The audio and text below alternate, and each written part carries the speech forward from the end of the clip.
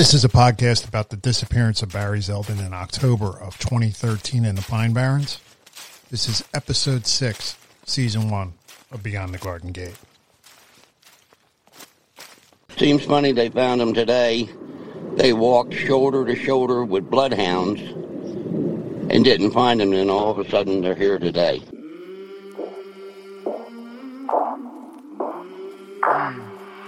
I came from the mud, there's dirt on my hands, strong like a tree, there's roots where I stand. Oh, I've been running from the law, hope they won't shoot me down soon.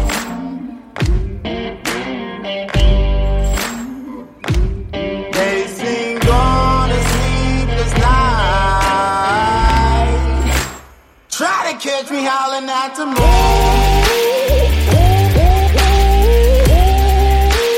Try to catch me howling at the moon. Try to catch me howling at the moon.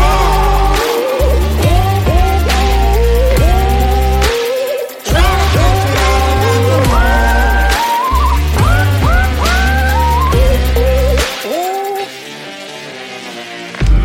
Hey guys, this episode was recorded in early December and there's been an interesting update. So when it sounds like we're winding down at the end, keep listening for a solo update from me. Thanks. So we wanted to put together a little episode here on Beyond the Garden Gate quickly because there is something else that's developed in the Warren Grove area that's been interesting over this hunting season and Thanksgiving. We have a story coming out of Stafford Township, up off Cedar Bridge Tavern Road. This is a little bit north of where Barry went missing and where his vehicle was recovered, but it's an interesting story. And there was a couple by the name of Gary and Lorraine Parker. Gary was 67 years old and Lorraine was 60. They lived up there on Cedar Bridge Road. Their daughter posted on Facebook on 22nd of November. She posted that her parents had last been heard from on last seen on November 17th. And that she was looking for them and looking for any information on anybody who could help her locate her own parents. A neighbor came forward and the neighbor said that they spoke with the Parkers on the 21st of November. So they had I believe that the female neighbor had a conversation, a phone conversation with Lorraine. Okay. So yeah, nothing. So I think the family's last contact was on the 17th, but the last time they were seen, period, was the 21st by that neighbor. Yeah, or at least spoken to on the 21st, yeah. And everything seemed okay. The daughter's name is Lindsay Parker. I believe there's one other daughter named Haley. We are recording this on December 1st, and we would like to pass along our condolences to the Parker family. But we'll take you through the story a little bit here at a time and try to be as sensitive as we possibly can. So they're last seen physically on the 17th, and then they are last heard from on the 21st. On the 22nd, she officially reports them missing, and she goes to Stafford Township and talks to the Stafford Township police about it. So that's key to remember here. It's not New Jersey State Police. She goes local to Stafford Township. Stafford Township begins a search. They're not asking for volunteers, and they begin the search near the house where the Parkers live. There were about 100 people involved with the search. They talked about groups and dogs. I haven't been able to identify who they've used. I don't believe they used Burlington County Canine Search and Rescue. I think that it was more likely that they used police, actual police, maybe from other jurisdictions, Stafford police. A lot of times they'll use the guys at the academy to do this kind of thing. And I don't know where the dogs were from. Have no idea. So a few days goes by. The police report. They give a little bit more information, and they report that, because this is the way they work. They give you a little bit, and they're keeping a lot of their cards close to their vest. I think we know that from, what we went through with Barry's story. So they report that the quad, and actually they didn't report it. Lindsay did. She said that my father's quad was found, and I'm just quoting, in a field behind the house. Okay. And that his shotgun was still strapped to the quad. So now the cops find this quad, and it's in the middle of a field with the shotgun still strapped to it. Okay, that was a few days after the search began. No remains, no body found. We're now about 2 weeks into this. And before we talk about what went on, let's talk about the fact that they found the quad in the middle of a field. Because you and I talked about that a little bit. Yeah, it's pretty unsettling. Yeah, and here's why. Because there's not enough detail there. Okay, so we don't know. Do they have a field behind their property? I looked online and I couldn't find one behind their property that was obvious. But then again, a lot of the Google satellite pictures are summertime pictures. So it's hard to see the lay of the land. But once again, is this just like some random field off an ATV trail? Is it maybe their backyard? So it's interesting that these little details, kind of get people's minds spinning, and we don't know. It could basically just been found in the middle of their yard. But let's talk a little bit about what you and I talked about with finding, let's say they were on this quad. Okay. Just to play devil's advocate. We don't know that, but let's say they were. The fact that it was found in the middle of a field is very odd. And the fact that it was found in the middle of the field and with a shotgun still strapped to it is extremely odd. And you and I talked a little bit about this. It's not like you go out 200 yards behind your property or wherever and you're expecting to run into some problems, right? But if he was carrying a shotgun, perhaps he was doing some hunting. Although right now it's bow season here in New Jersey. So, I don't know what he was doing. Maybe he just had it for personal protection. And it could have been for personal protection. It could have been from snakes or something. I don't know. Right. And if this is some random field that's behind their house and it's not their yard where this thing is found, then that would assume that they were riding this ATV and they stopped and got off of it.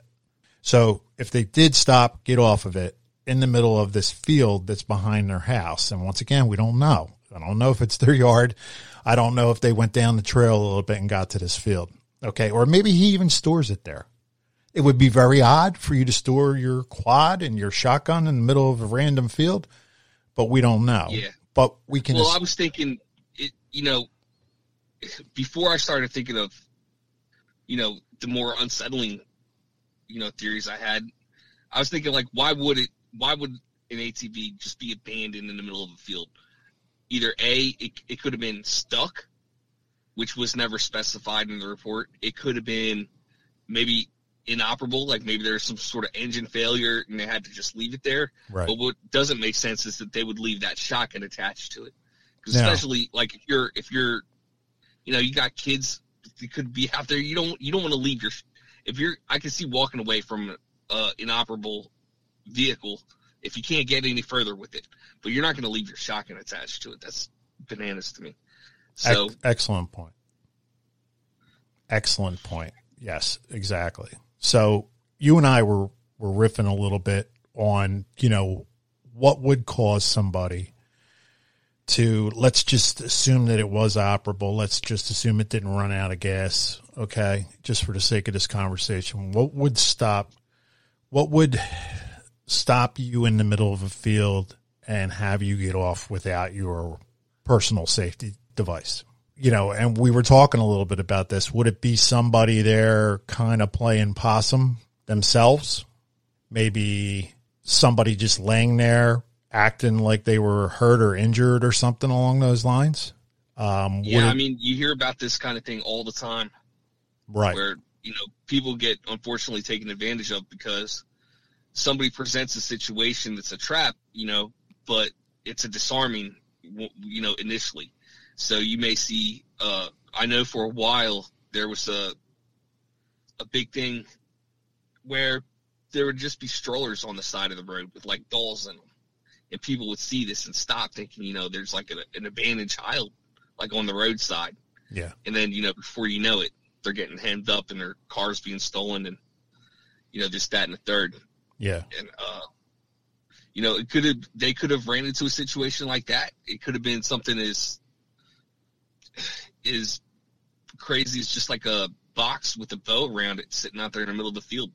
Right. Something caused them to stop, but was, you know, not being so innocent enough that like they didn't need to get their personal protection out. Exactly. You know? Yeah. I'll add a quick story to that.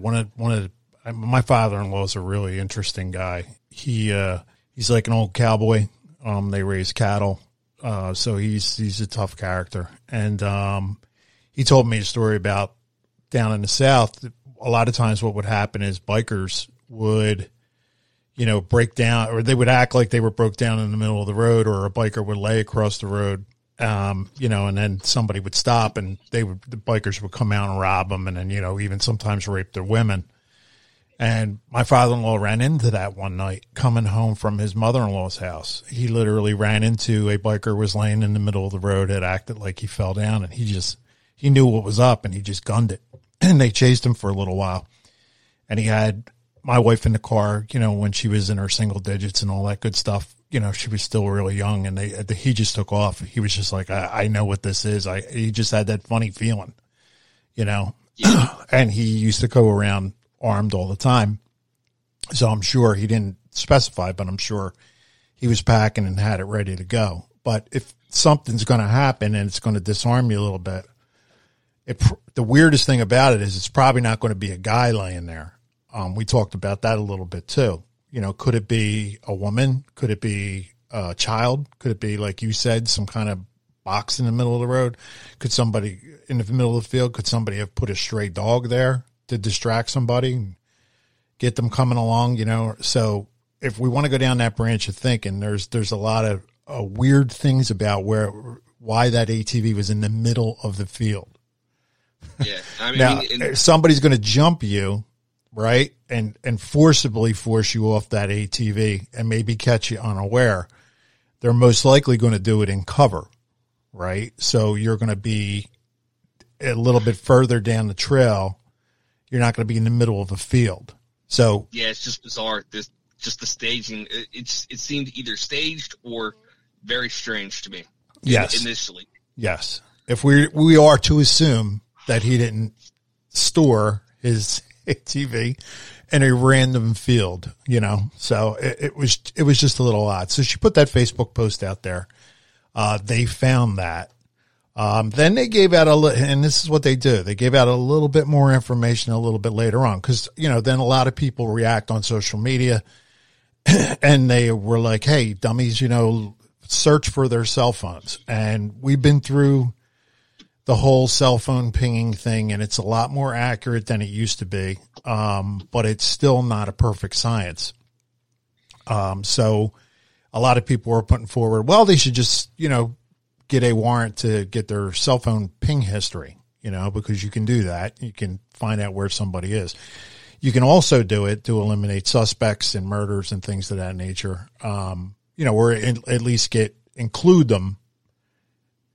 suspects. You can't eliminate them for that, but you can include them if you get a ping from their cell phone in an area. So a lot of people were calling for that on social media, and then the police gave a little bit more information out, and they said, well, we found their cell phones in the house along with their wallets and all their credit cards. So I can only speak for myself. If, you know, I had a recreation property, I would probably not go out with my cell phone. I would probably not go out with my wallet if I was just going out for a quad ride. Matter of fact, I wouldn't want to lose it. A lot of people want to take pictures, though, when they go out. So the cell phones being back at the cabin are a little bit unusual. Yeah, they were about the same age as my parents are right now.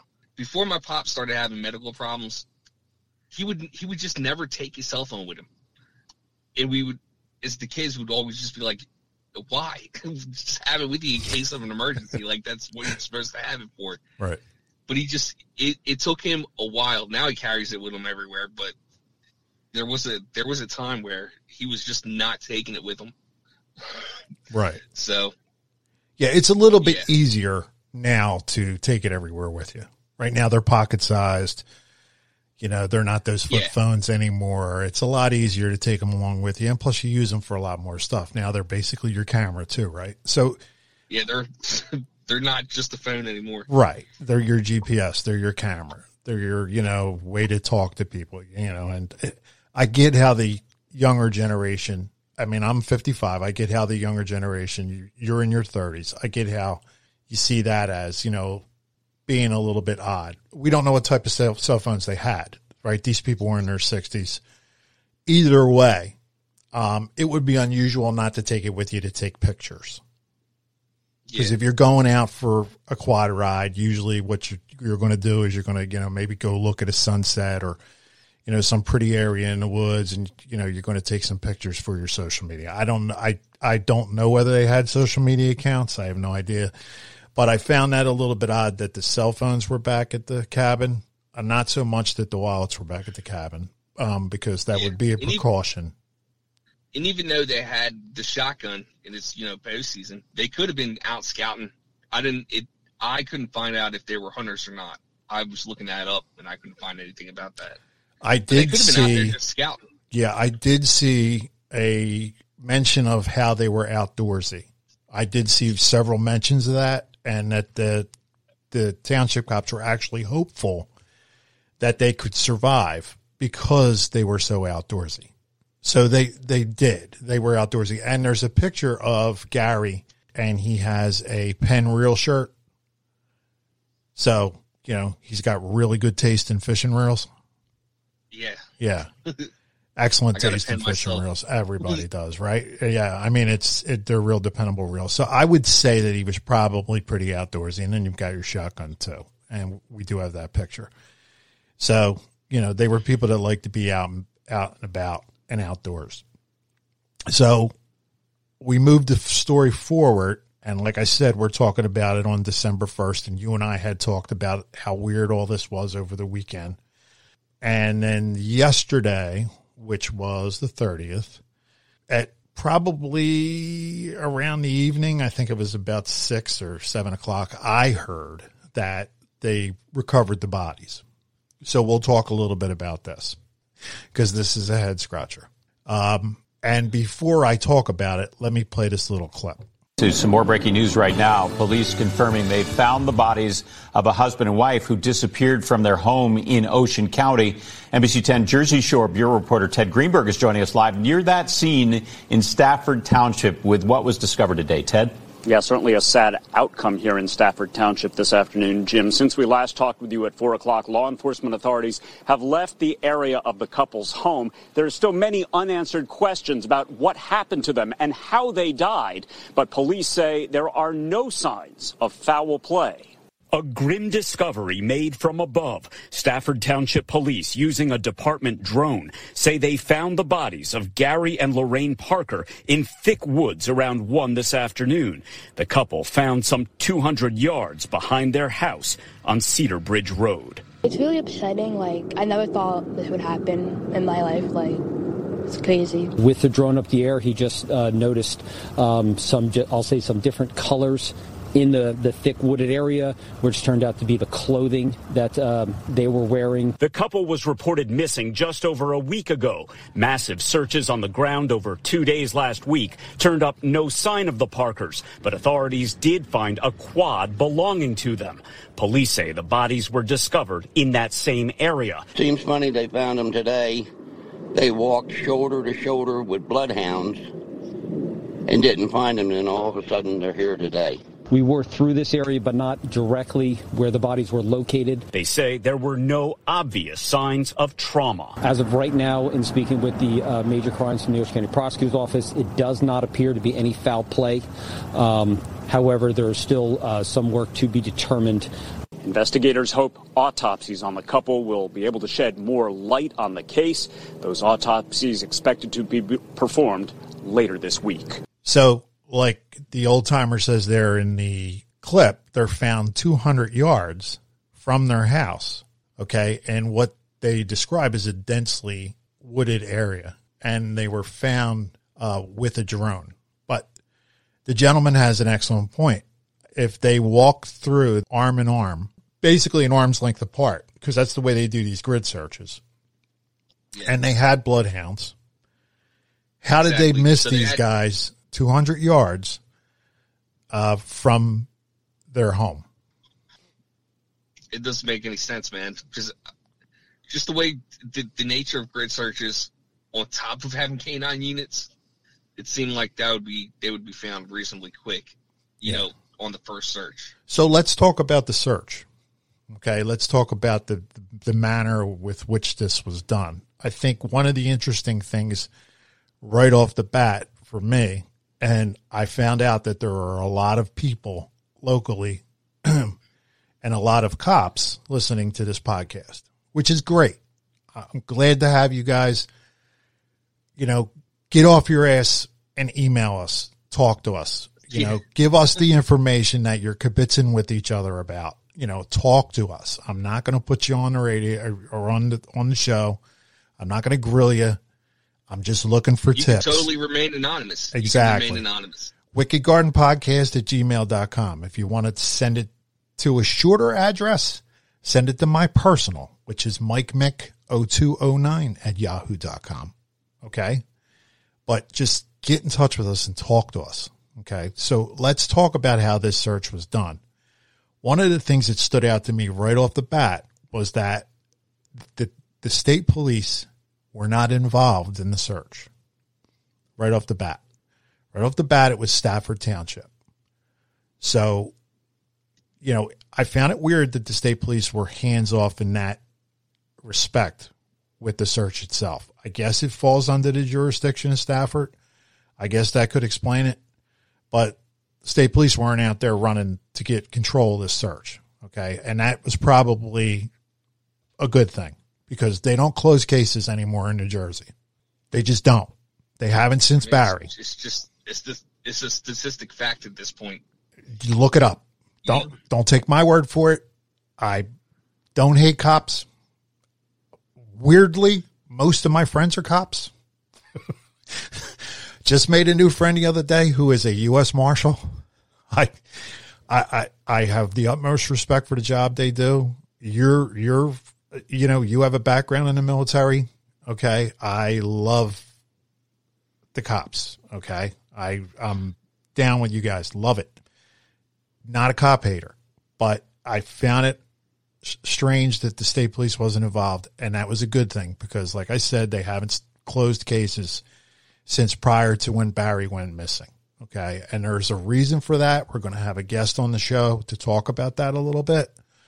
I hope at least he talks about that. He talked to me about it privately, and hopefully he'll come on and talk a little bit about the politics that's involved with that, because there is some politics behind it. So, you know, anyway. And we'll have another show just as an update on everything going on with Barry. Yeah, just to we discuss law enforcement and, you know, where they've been very cooperative and where they haven't been cooperative at all. I have a detailed timeline.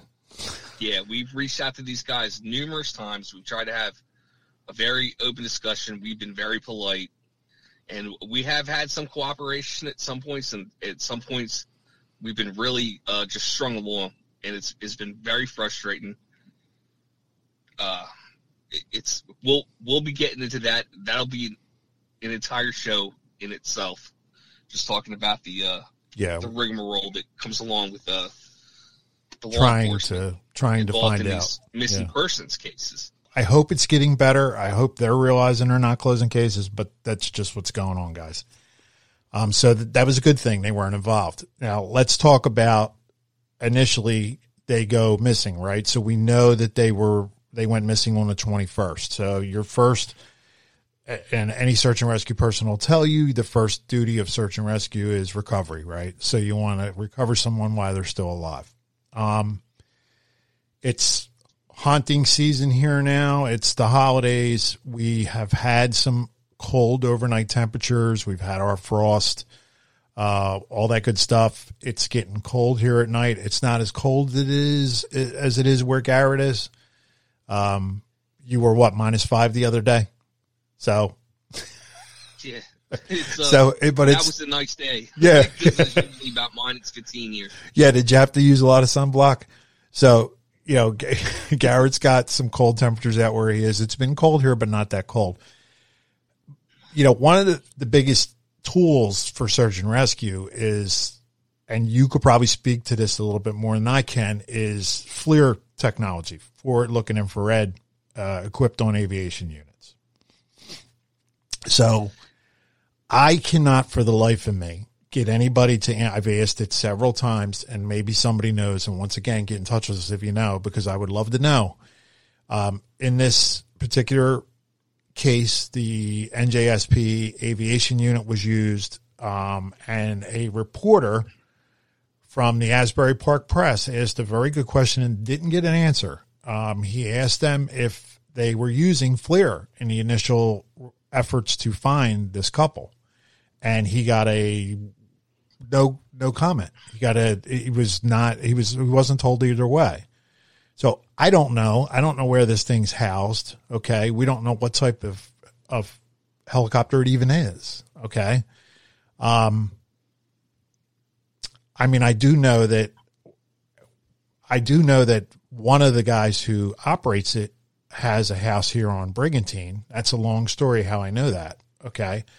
But I know that at least one of the pilots lives here. Maybe I'll try to go down that route to find out, but that could have really been valuable at the beginning of the search, because if something happened to them and they were in some kind of health situation where they were, you know, I don't know, do multiple strokes happen to two people at the same time? Whatever, right? I mean, we just have to explore this possibility. But if there was some kind of health issue, something happened, maybe there was, you know, who knows, right? You don't know. FLIR would have been really helpful in the first couple days. Yeah. Well, it's super invaluable tools if you're going to be doing any kind of search and rescue work, or, you know, anytime you have to look for a person in brush or in an urban area, even, FLIR is definitely going to be to your advantage. I mean, we're talking not just missing persons here, but like, you know, Amber Alerts, escapees, if you're like hawking down a fugitive or a suspect. It's definitely a tool you want. And the fact that this guy didn't know if it was being used, maybe that public affairs officer or whoever was giving that comment just didn't know what it was, or maybe he knew that they weren't using it. God, I hope not. And I hope in 2021 everybody knows what FLIR is. Right? Something else I'm just going to speculate on is the fact that this is the first we're recording this. And this happened over the holiday weekend. I hate to think that, you know, it was just a fact of minimal manning.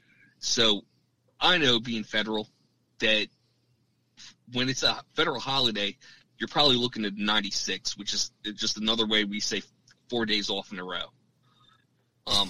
A lot of these guys ain't banking on coming in. A lot of them aren't on call, and if they are, you know, it's the guys that are guaranteed they're going to be off for the Christmas 96. You know, they're the guys that may be working or are on call for the Thanksgiving holiday 96. So it's a situation where you don't have as many people at your disposal as you normally would, being that it's a holiday weekend. FLIR, if we're talking FLIR, yeah, you can absolutely have a FLIR-equipped drone, but at the same time, it's 90% of FLIRs are on helicopters.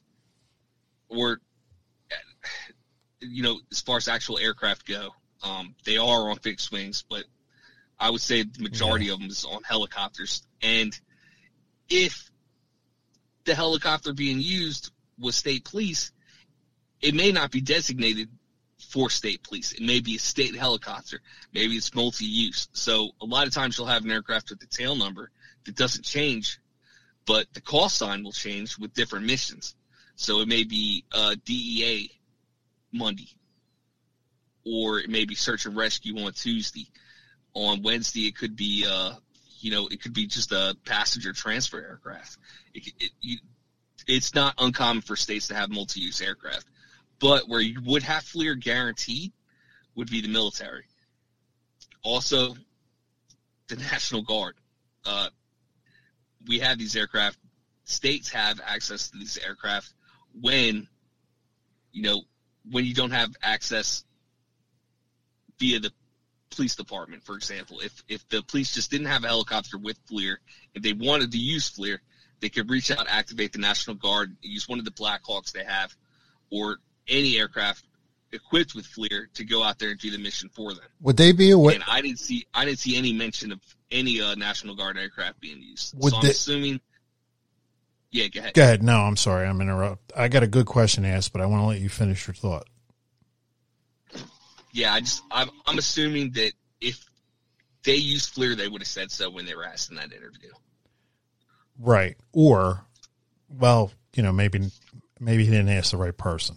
Right. But I know that it wasn't. I've asked several times whether it was used in Barry's and gotten a stone wall. Okay. Now that was 2013. But let me ask you a question. You mentioned the National Guard. Is there anything like that available in Lakewood, to your knowledge? Lakehurst? Lakehurst, I'm sorry. I don't think I can comment on that. Okay. All right.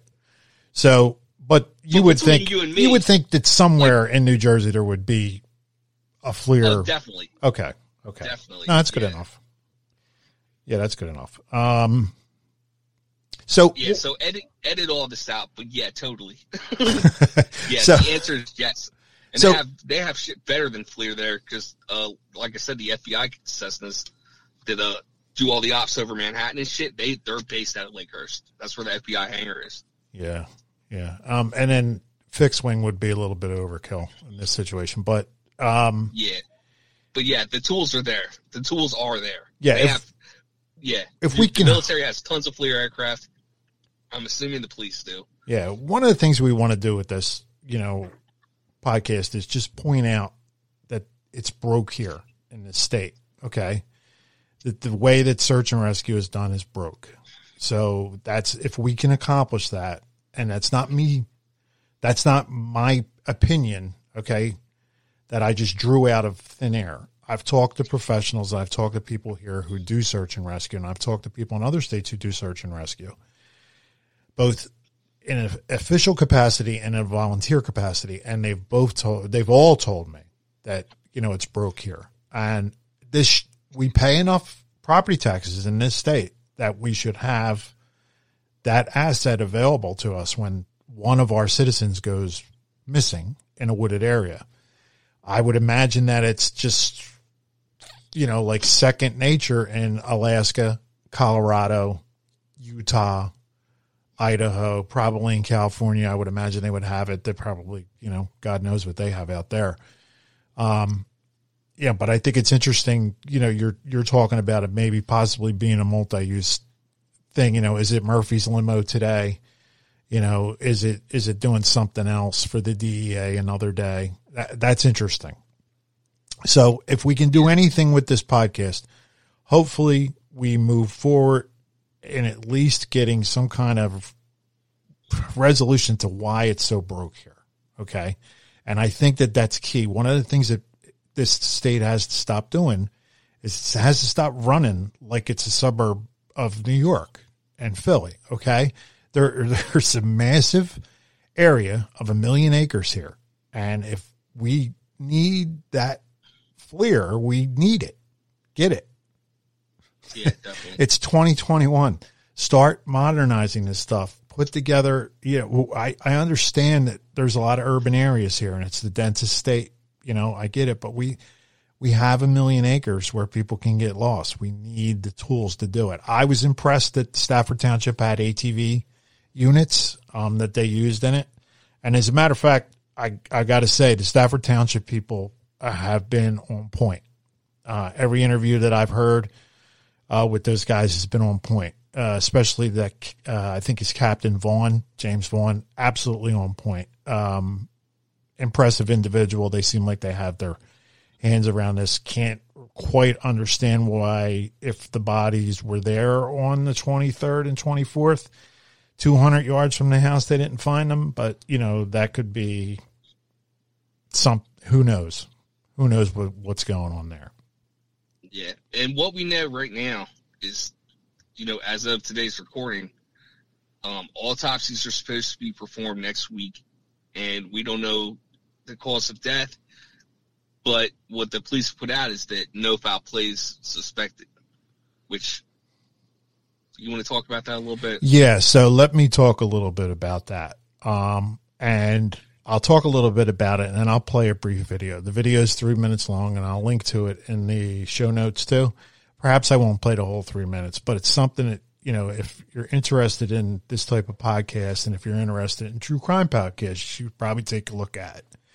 And it's about the 5 stages of decomposition. And they have some technical Latin names to them.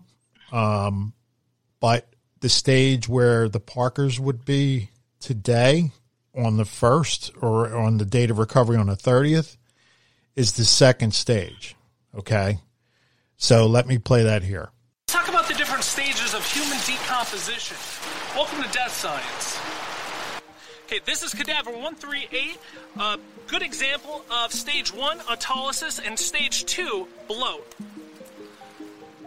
Stage 1, autolysis, occurs immediately at death after the heart stops and breathing stops. Since carbon dioxide, nitrogen, and other gases in the deceased are trapped inside the body, it creates an acidic environment which breaks down cells and releases enzymes. This all kicks off the decomposition process, generally within the first 3 days. Stage 2, bloat, or you could also call it early decay. Hungry bacteria, microbes, and enzymes create gases. The buildup of gases in the body make it bloat and expand to like twice its size sometimes. Those gases contain sulfur, which contribute to skin discoloration. And this putrefaction begins to produce some really awful smells. This stage is generally between 2 to 3 days after death. So where the Parkers would be the 2nd stage, when the bodies are recovered. And what that does is there's severe discoloration of the skin. It's purple, mottled, sometimes even black.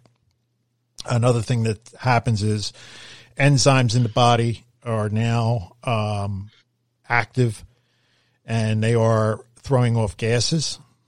So what happens to the body too is it gets to about twice its size because of this gas that's inside the body.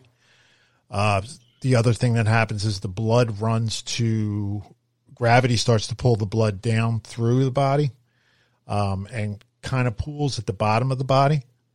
So you've got this body that basically appears either gray or black. Okay. Yeah. And most of the parts. And like I said, we've had some 50, 60 degree days, but it's been cold at night.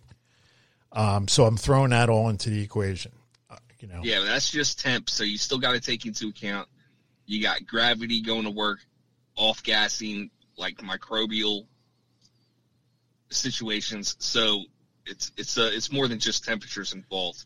And we don't know anything about predation. We don't know anything. We don't know if any coyotes got to them. We don't know if anything, got to them as far as that goes. So we don't know. We don't have any idea.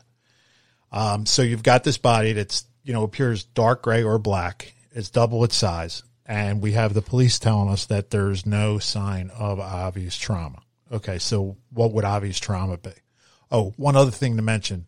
Another thing that happens in the bloat stage 2, is, you have these openings that happen in the body because, the gas starts to just build up so much that the skin can split. So you can have open wounds on bodies that are in the bloat stage. So if you think about this, no obvious signs of trauma, what would obvious signs of trauma or signs of trauma be? They would be, stab wounds, shots, that kind of thing.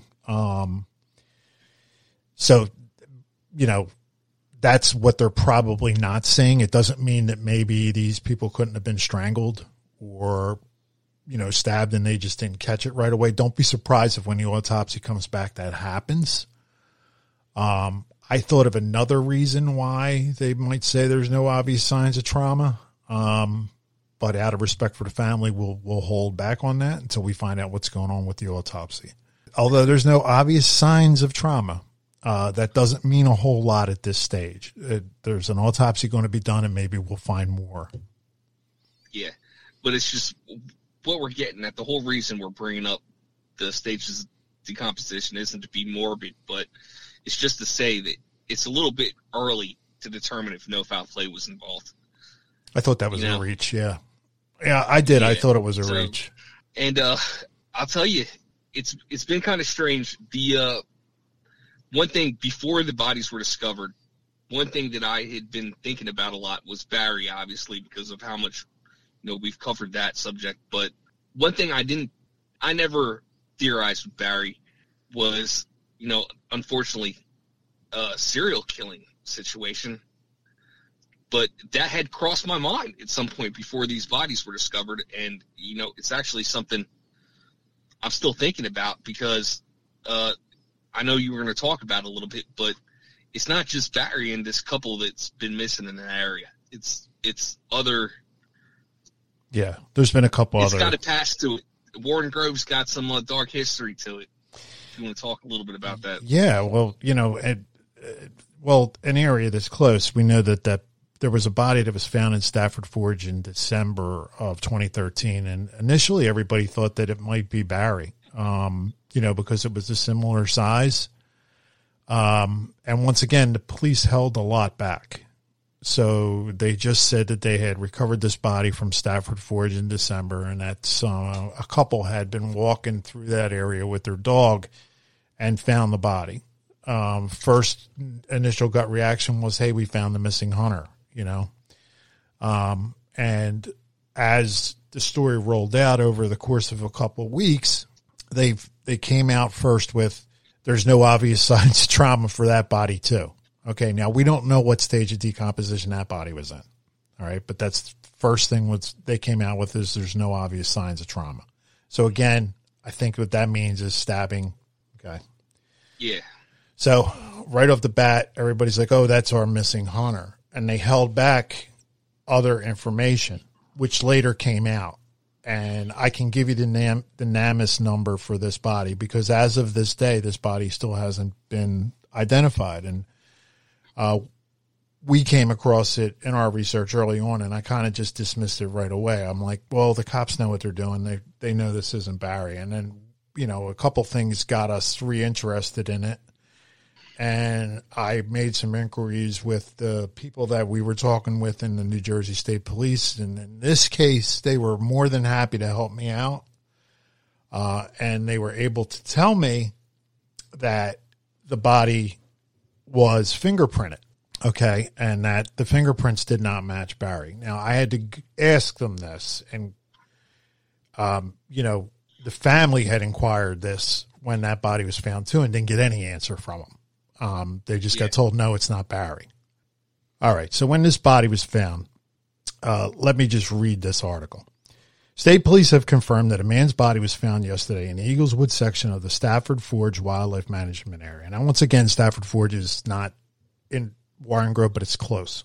Okay. The man was discovered by a couple walking their dog.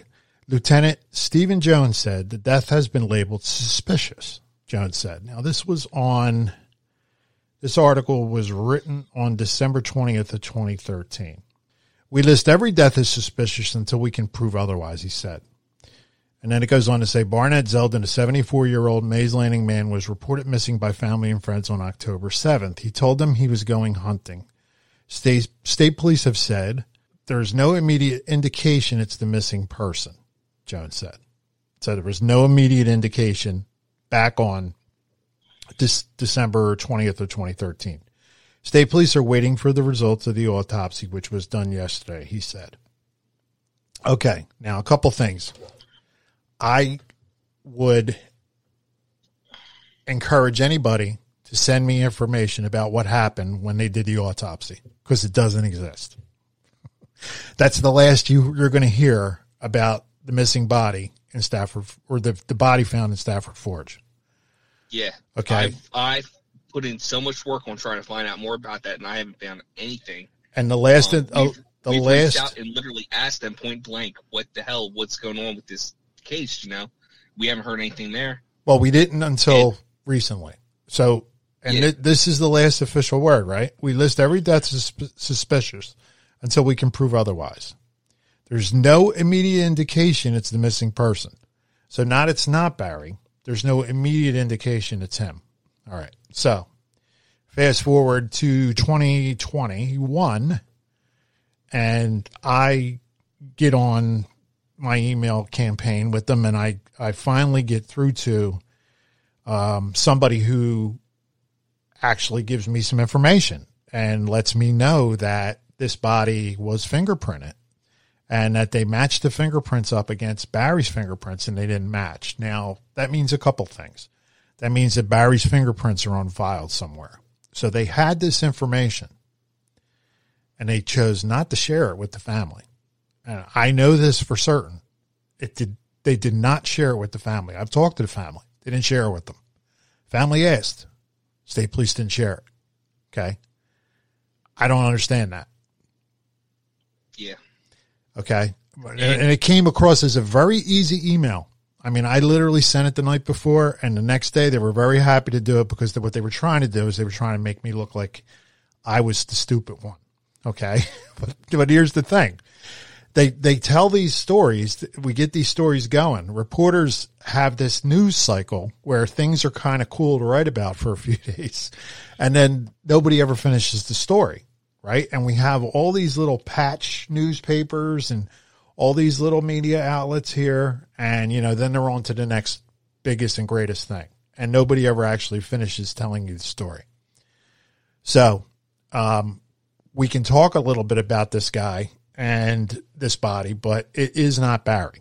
Okay. But I just think it's interesting the way they go about their business here and, talking about these things so nonchalantly and then never actually finishing out the story. And we know why they do it. They do it because, number one, there's information there that they don't want to get out because they want to get a confession out of somebody.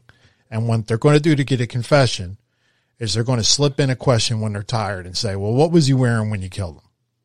All right. So this way he's the only one that could possibly know. It's corroborating, then a jury is convinced that, this is the person that killed him. Yeah. It's stacking evidence for the prosecution. Right. But right. I understand that to a degree, but at a certain point you're holding back things that should probably be public. Right. And, so I went to Web Sleuths, right? Because, they have the NamUs there and I took a couple pictures because you can't forward stuff out of Web Sleuths. You can forward a line of things, but I took a couple pictures of things that I thought were interesting. There was one here. It was January 1st. Here it is. Okay. So this guy had a suit jacket on. He had a Banana Republic t-shirt. He had green sweatpants on with a drawstring and no shoes and socks. That's how they recovered this body. So obviously, don't exactly scream natural. You know what I mean? Right. So naturally, okay, this guy didn't walk into the woods with no shoes and socks and just, have his green sweatpants on. This body was dumped there. Okay. There was a couple other, trolls on there that were like, hey, a friend of mine's a cop and we heard the body was cut up into garbage bags. I don't buy into that. But this guy was obviously Stafford Forge was used as a dumping ground. Okay. So that's the situation with this, right? But all this could have been resolved with just a little bit more divulging of information, right? And maybe the Zeldin family could have not been wondering about this for the last 8 years, because it's now been 8 years. I understand why they hold information so close to the vest, but I do not understand in this situation why they didn't share it with the Zeldin family. Yeah. So, yeah. And I'm still suspicious of a few things as far as that goes. Initially, it was described as being the body was described as being Hispanic, that was released. Right. And I had talked to a forensic pathologist a little bit about it, and she was baffled why they would have come to that assumption unless it was, extremely fresh.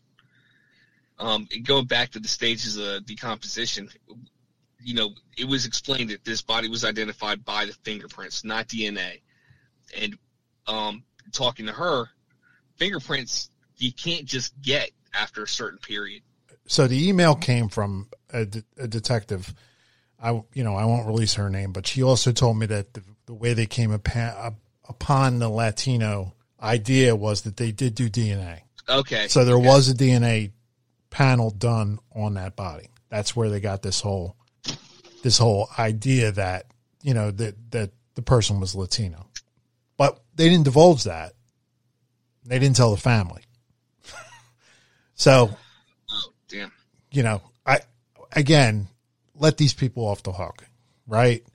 And then Web Sleuth is actually doing a really good job of figuring out who that body might be by comparing it to missing people at that time. And they've got, I took a shot of this. They've got a guy that they think it may have been by the name of Alfredo Orozco Garcia. He was 66 years old. He was missing since September 12th of 2013 from Immokalee, Florida. He was 5'5", 140 pounds. Once again, this body was estimated to be 5'5".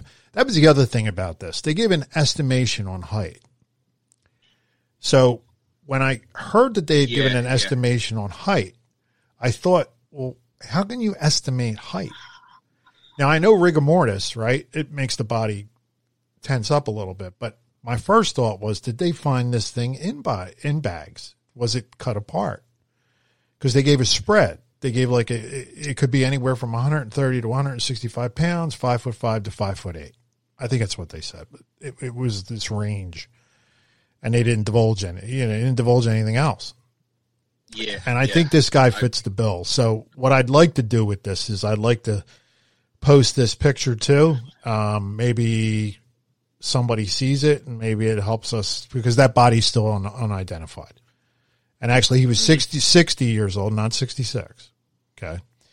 Height and weight, 5'5", 140 pounds, Hispanic male, black hair, brown eyes.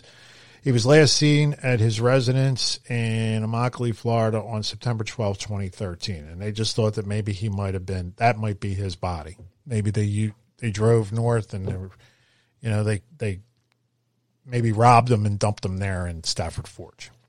Now, one of the things about Stafford Forge is you can see it right from the parkway. If you're looking and coming south and you look to your right, you see these, large pools of water and this, very wooded area. So it's very noticeable when you're coming south. If you're looking to dump a body, coming south, it would definitely catch your eye. So that was another body that was found, in that general area. And then in 1992, there was also a series of bags of body parts that were found in and around this area. There was up to 7 bags found. They were always seemed to be found by maintenance workers. So it seemed like it was maybe a mob dumping ground. But yeah, there's a lot of stuff that goes on in this area. And then another thing that we need to talk about too, is during this search, strangely, a few days ago, a story came out that they had busted an illegal meth lab, within maybe like a mile of where these people went missing. A guy arrested by the name of Sharp, who was running a illegal meth lab in the area, and they had this whole bust. They took the place down. So that happens in the middle of all this. So I'm sitting there thinking, well, maybe did they, wander when the bodies were still missing? Did they wander across this guy's meth lab?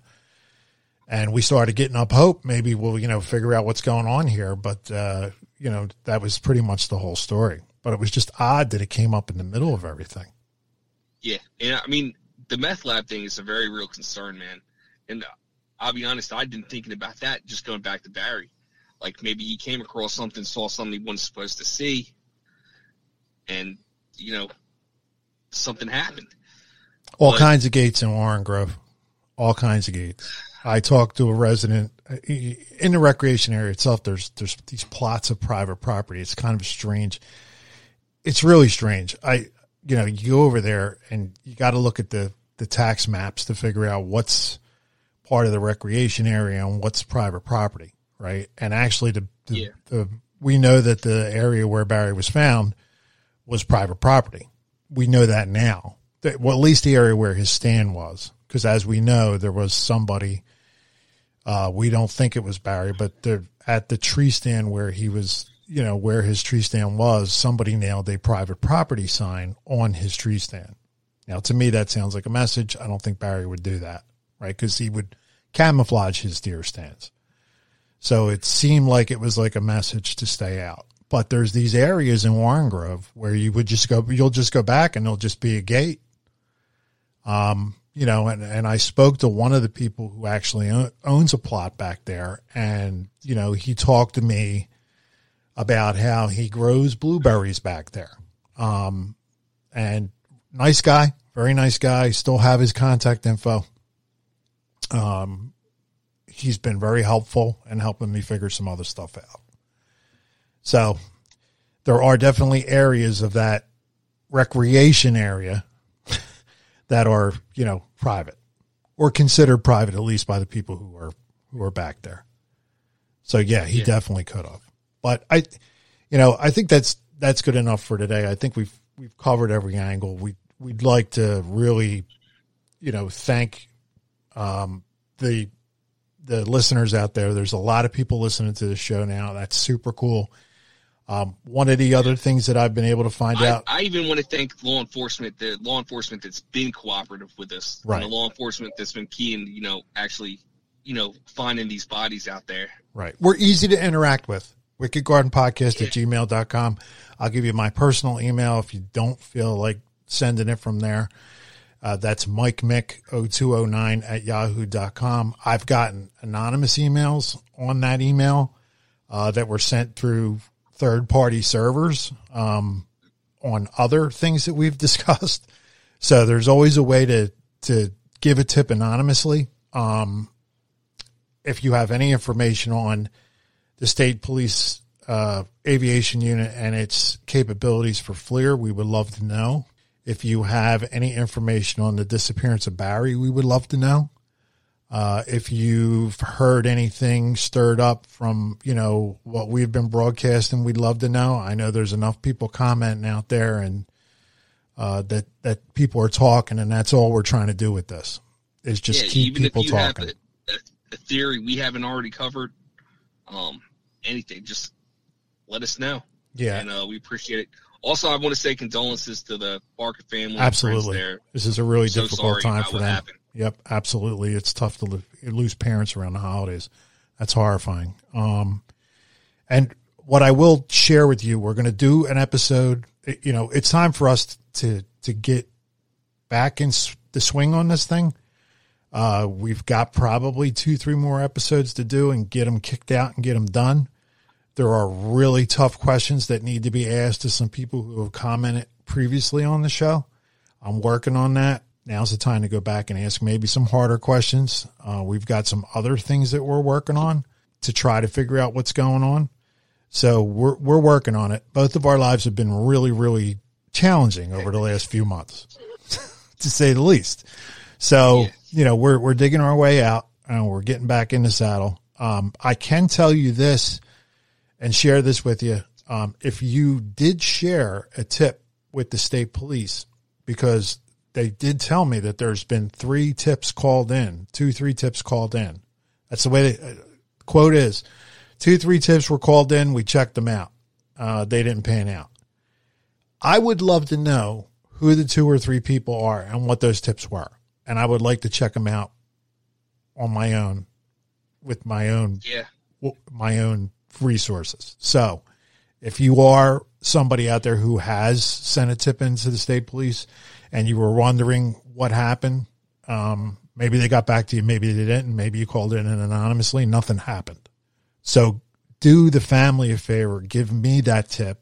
Let me go forward with it and see what I can drum up. Once again, wickedgardenpodcast@gmail.com. Mike Mick 0209 @yahoo.com. Get back to us. We would love to hear from you. So here's the updated article I was talking about at the beginning of the episode, and this was published by the Asbury Park Press on December 2nd, actually written by Ken Serrano and Eric Larson. Gary and Lorraine Parker were found lying together some distance from their all-terrain vehicle, their bodies heavily injured from sharp vegetation in the underbrush. An autopsy was expected to be completed Wednesday, but the cause of death of the Stafford couple, who had been missing for 2 weeks, may not be immediately known for some time. Stafford Police Captain James Vaughn said it is unknown why the pair left the ATV and how they ended up in the dense area. I don't think we're ever going to know, Vaughn said. I mean, there wasn't an ATV crash per se, but why they got off and why they ended up in the thicket the way they did, far from their home, we're never going to know. Their disappearance became a mystery that seemed implausible. How could two people vanish without a trace for weeks after going for a drive in the woods of southern Ocean County? Surely some speculated on social media that they must have been the victims of foul play. Police said Wednesday foul play is not believed to have played a role. Investigators have speculated that when the couple ventured into the woods, one of them may have suffered a medical emergency during their outing, leaving the other unable or unwilling to leave their spouse behind. The search for the couple started November 23rd after their daughter notified police and sent out a message on Facebook.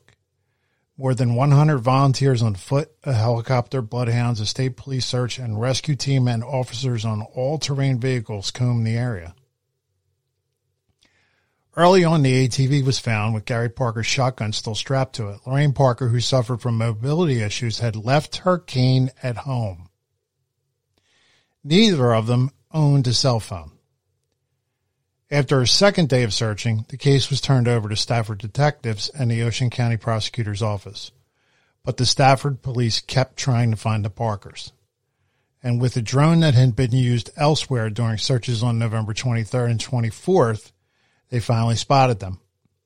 The only way we were able to find them was by using a drone, Vaughn said, describing the density of the woods in the area. We did have people in that area, but I can tell you it's the thickest part of the Pine Barrens you're going to find. The couple were found about 1 p.m. Tuesday.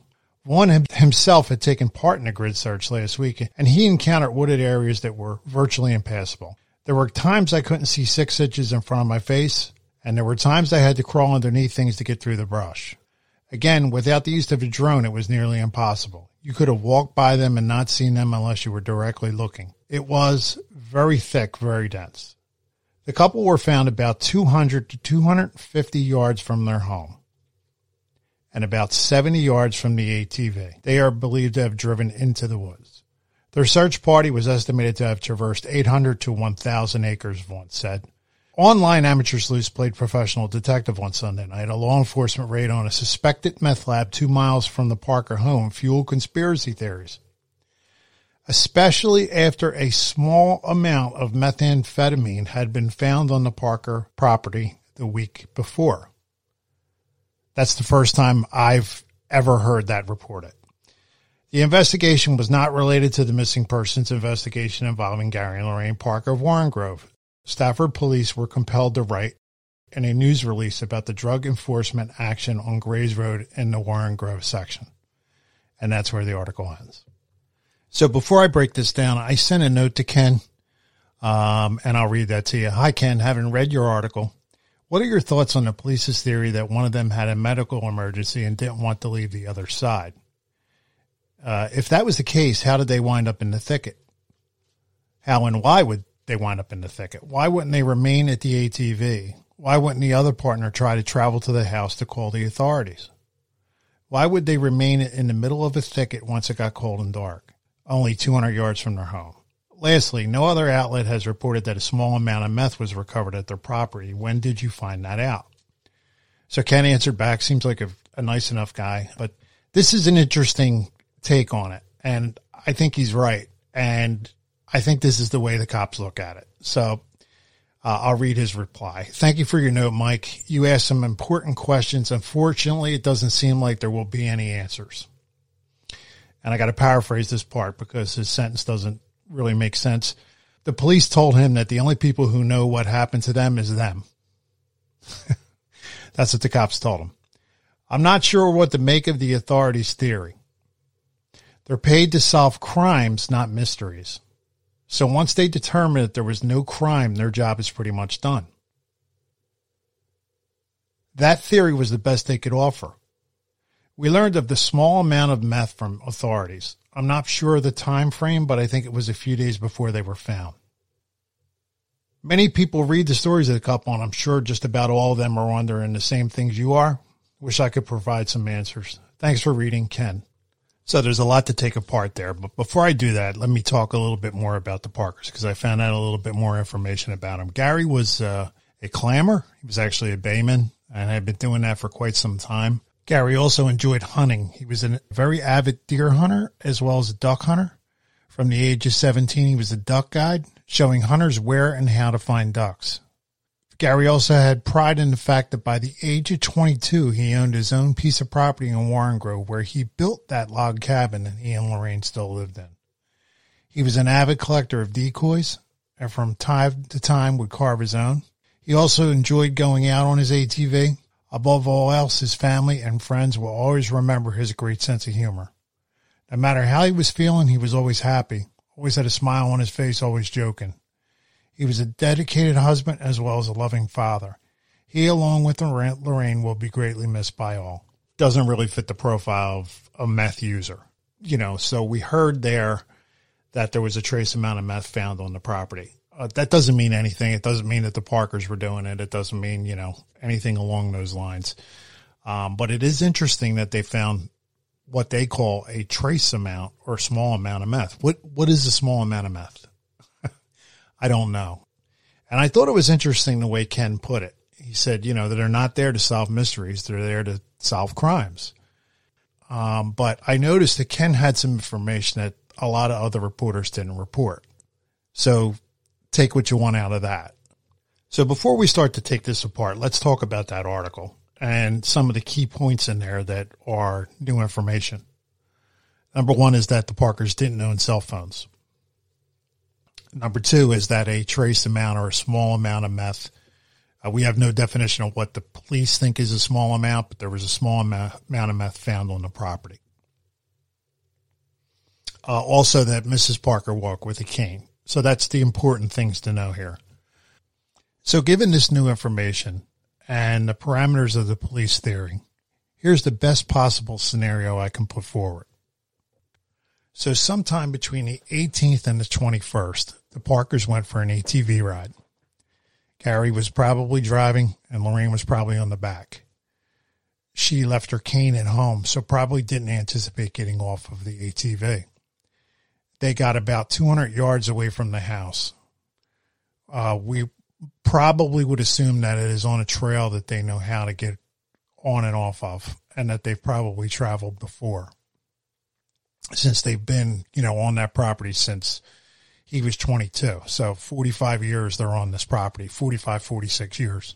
So must know the lay of the land. Something happens to Gary. He has a medical emergency. They don't have cell phones, as we know now. Lorraine doesn't have her cane. Gary may have had a heart attack, a stroke, something along those lines. Somehow they get 70 yards to 75 yards in the wrong direction, though. Maybe they had started back towards the house or thought they started back towards the house. She doesn't want to leave his side. She doesn't have her cane. Maybe she's disoriented too. It doesn't say there was a crash, but maybe, who knows, maybe something happened. Maybe a deer jumped across the path and hit one of them, something along those lines. Once again, this is the best story I can put forward given what the cops are talking about in this article. At some point, it starts to get dark and cold, and to stay warm, they roll into this thicket, even though it's somewhat painful. And sometime between the 18th and the 21st, they pass away from exposure. That's the best I can come up with given these parameters. And that Lorraine either was unable to, unwilling to walk back to the house, and that if they did scream out and try to find any help, nobody heard them. So that's pretty much what the cops are putting forward here. Hey, and if that works for you, that's great. There's just a lot of holes in it. Let's start to take apart what the cops are telling us about this and what their theory is. So a lot of this hinges on the decisions they made that day and Lorraine's mobility. And those are answers that we can't supply right now. So where were they going? What were they anticipating to do once they got there? Did Gary feel bad before he left the house? Did they anticipate getting off and doing any kind of hiking or anything along those lines once they got to their destination? And also, how bad off is Lorraine? How bad off is she with this cane? Now, there's a lot of people that walk with canes. Sometimes they need a cane to just even step forward. We see people with walkers. We see people with those 4-point canes. Sometimes people just have a cane or a walking stick. So we don't know how much she relied on that cane, but she just decides not to take it. And that leads me to believe that she's just not that reliant on it.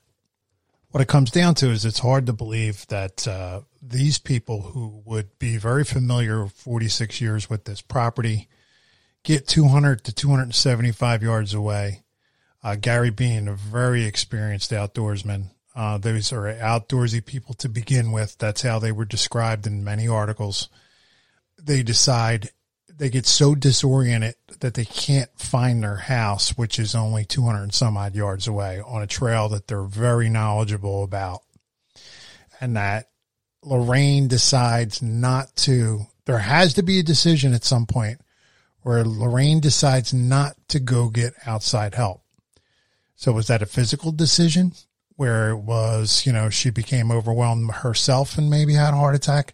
That would be an incredible coincidence. Remember, 75 yards from where they're found, that ATV is still sitting there. It wasn't reported to be crashed. It wasn't reported to not be working. It obviously has a headlight. That's the key to get back to the house and get some outside help. That's right there, 75 yards away. And they decide not to go to it.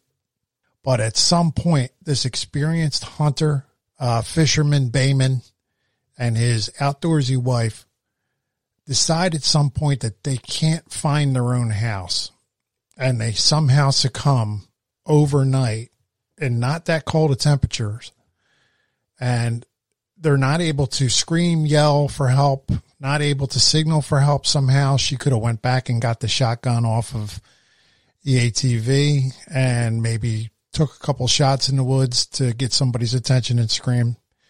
To me, it's just not a good enough explanation. She gets out there, finds them, and doesn't want to return to the house or cannot return to the house to call the authorities on a landline. She can't scream loud enough or stagger towards a house to get a neighbor to help. I don't know. For me, that's all a little bit of a thin explanation. It's also incredibly hard to believe that the bloodhounds would not be able to smell the scent of decomposing bodies, even if they were just 2 or 3 days old, and that those bloodhounds didn't pick up on those people where they were laying. That's just a little bit too hard to take. What are we feeding these dogs?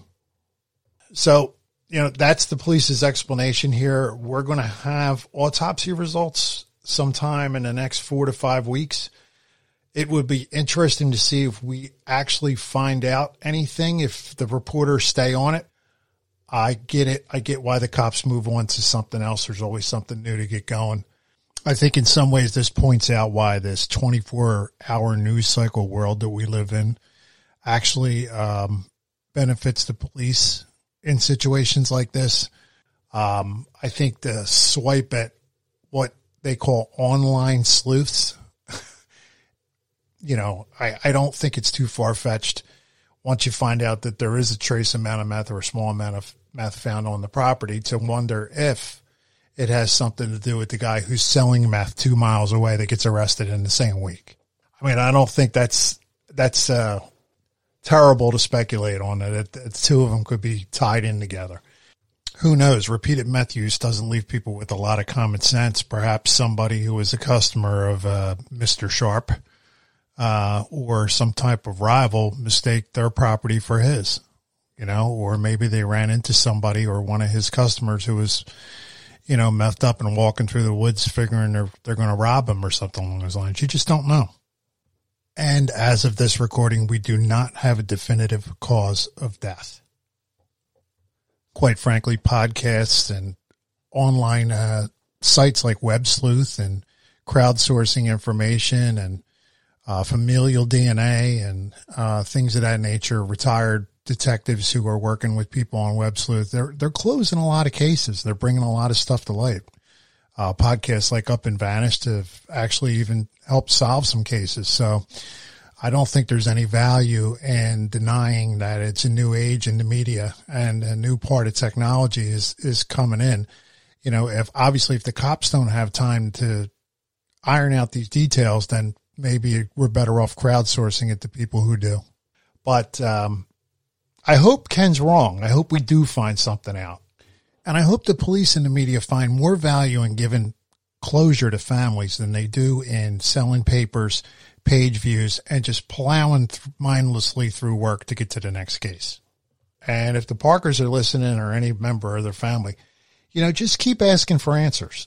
Stay on the police, because if you don't, you're just never going to know.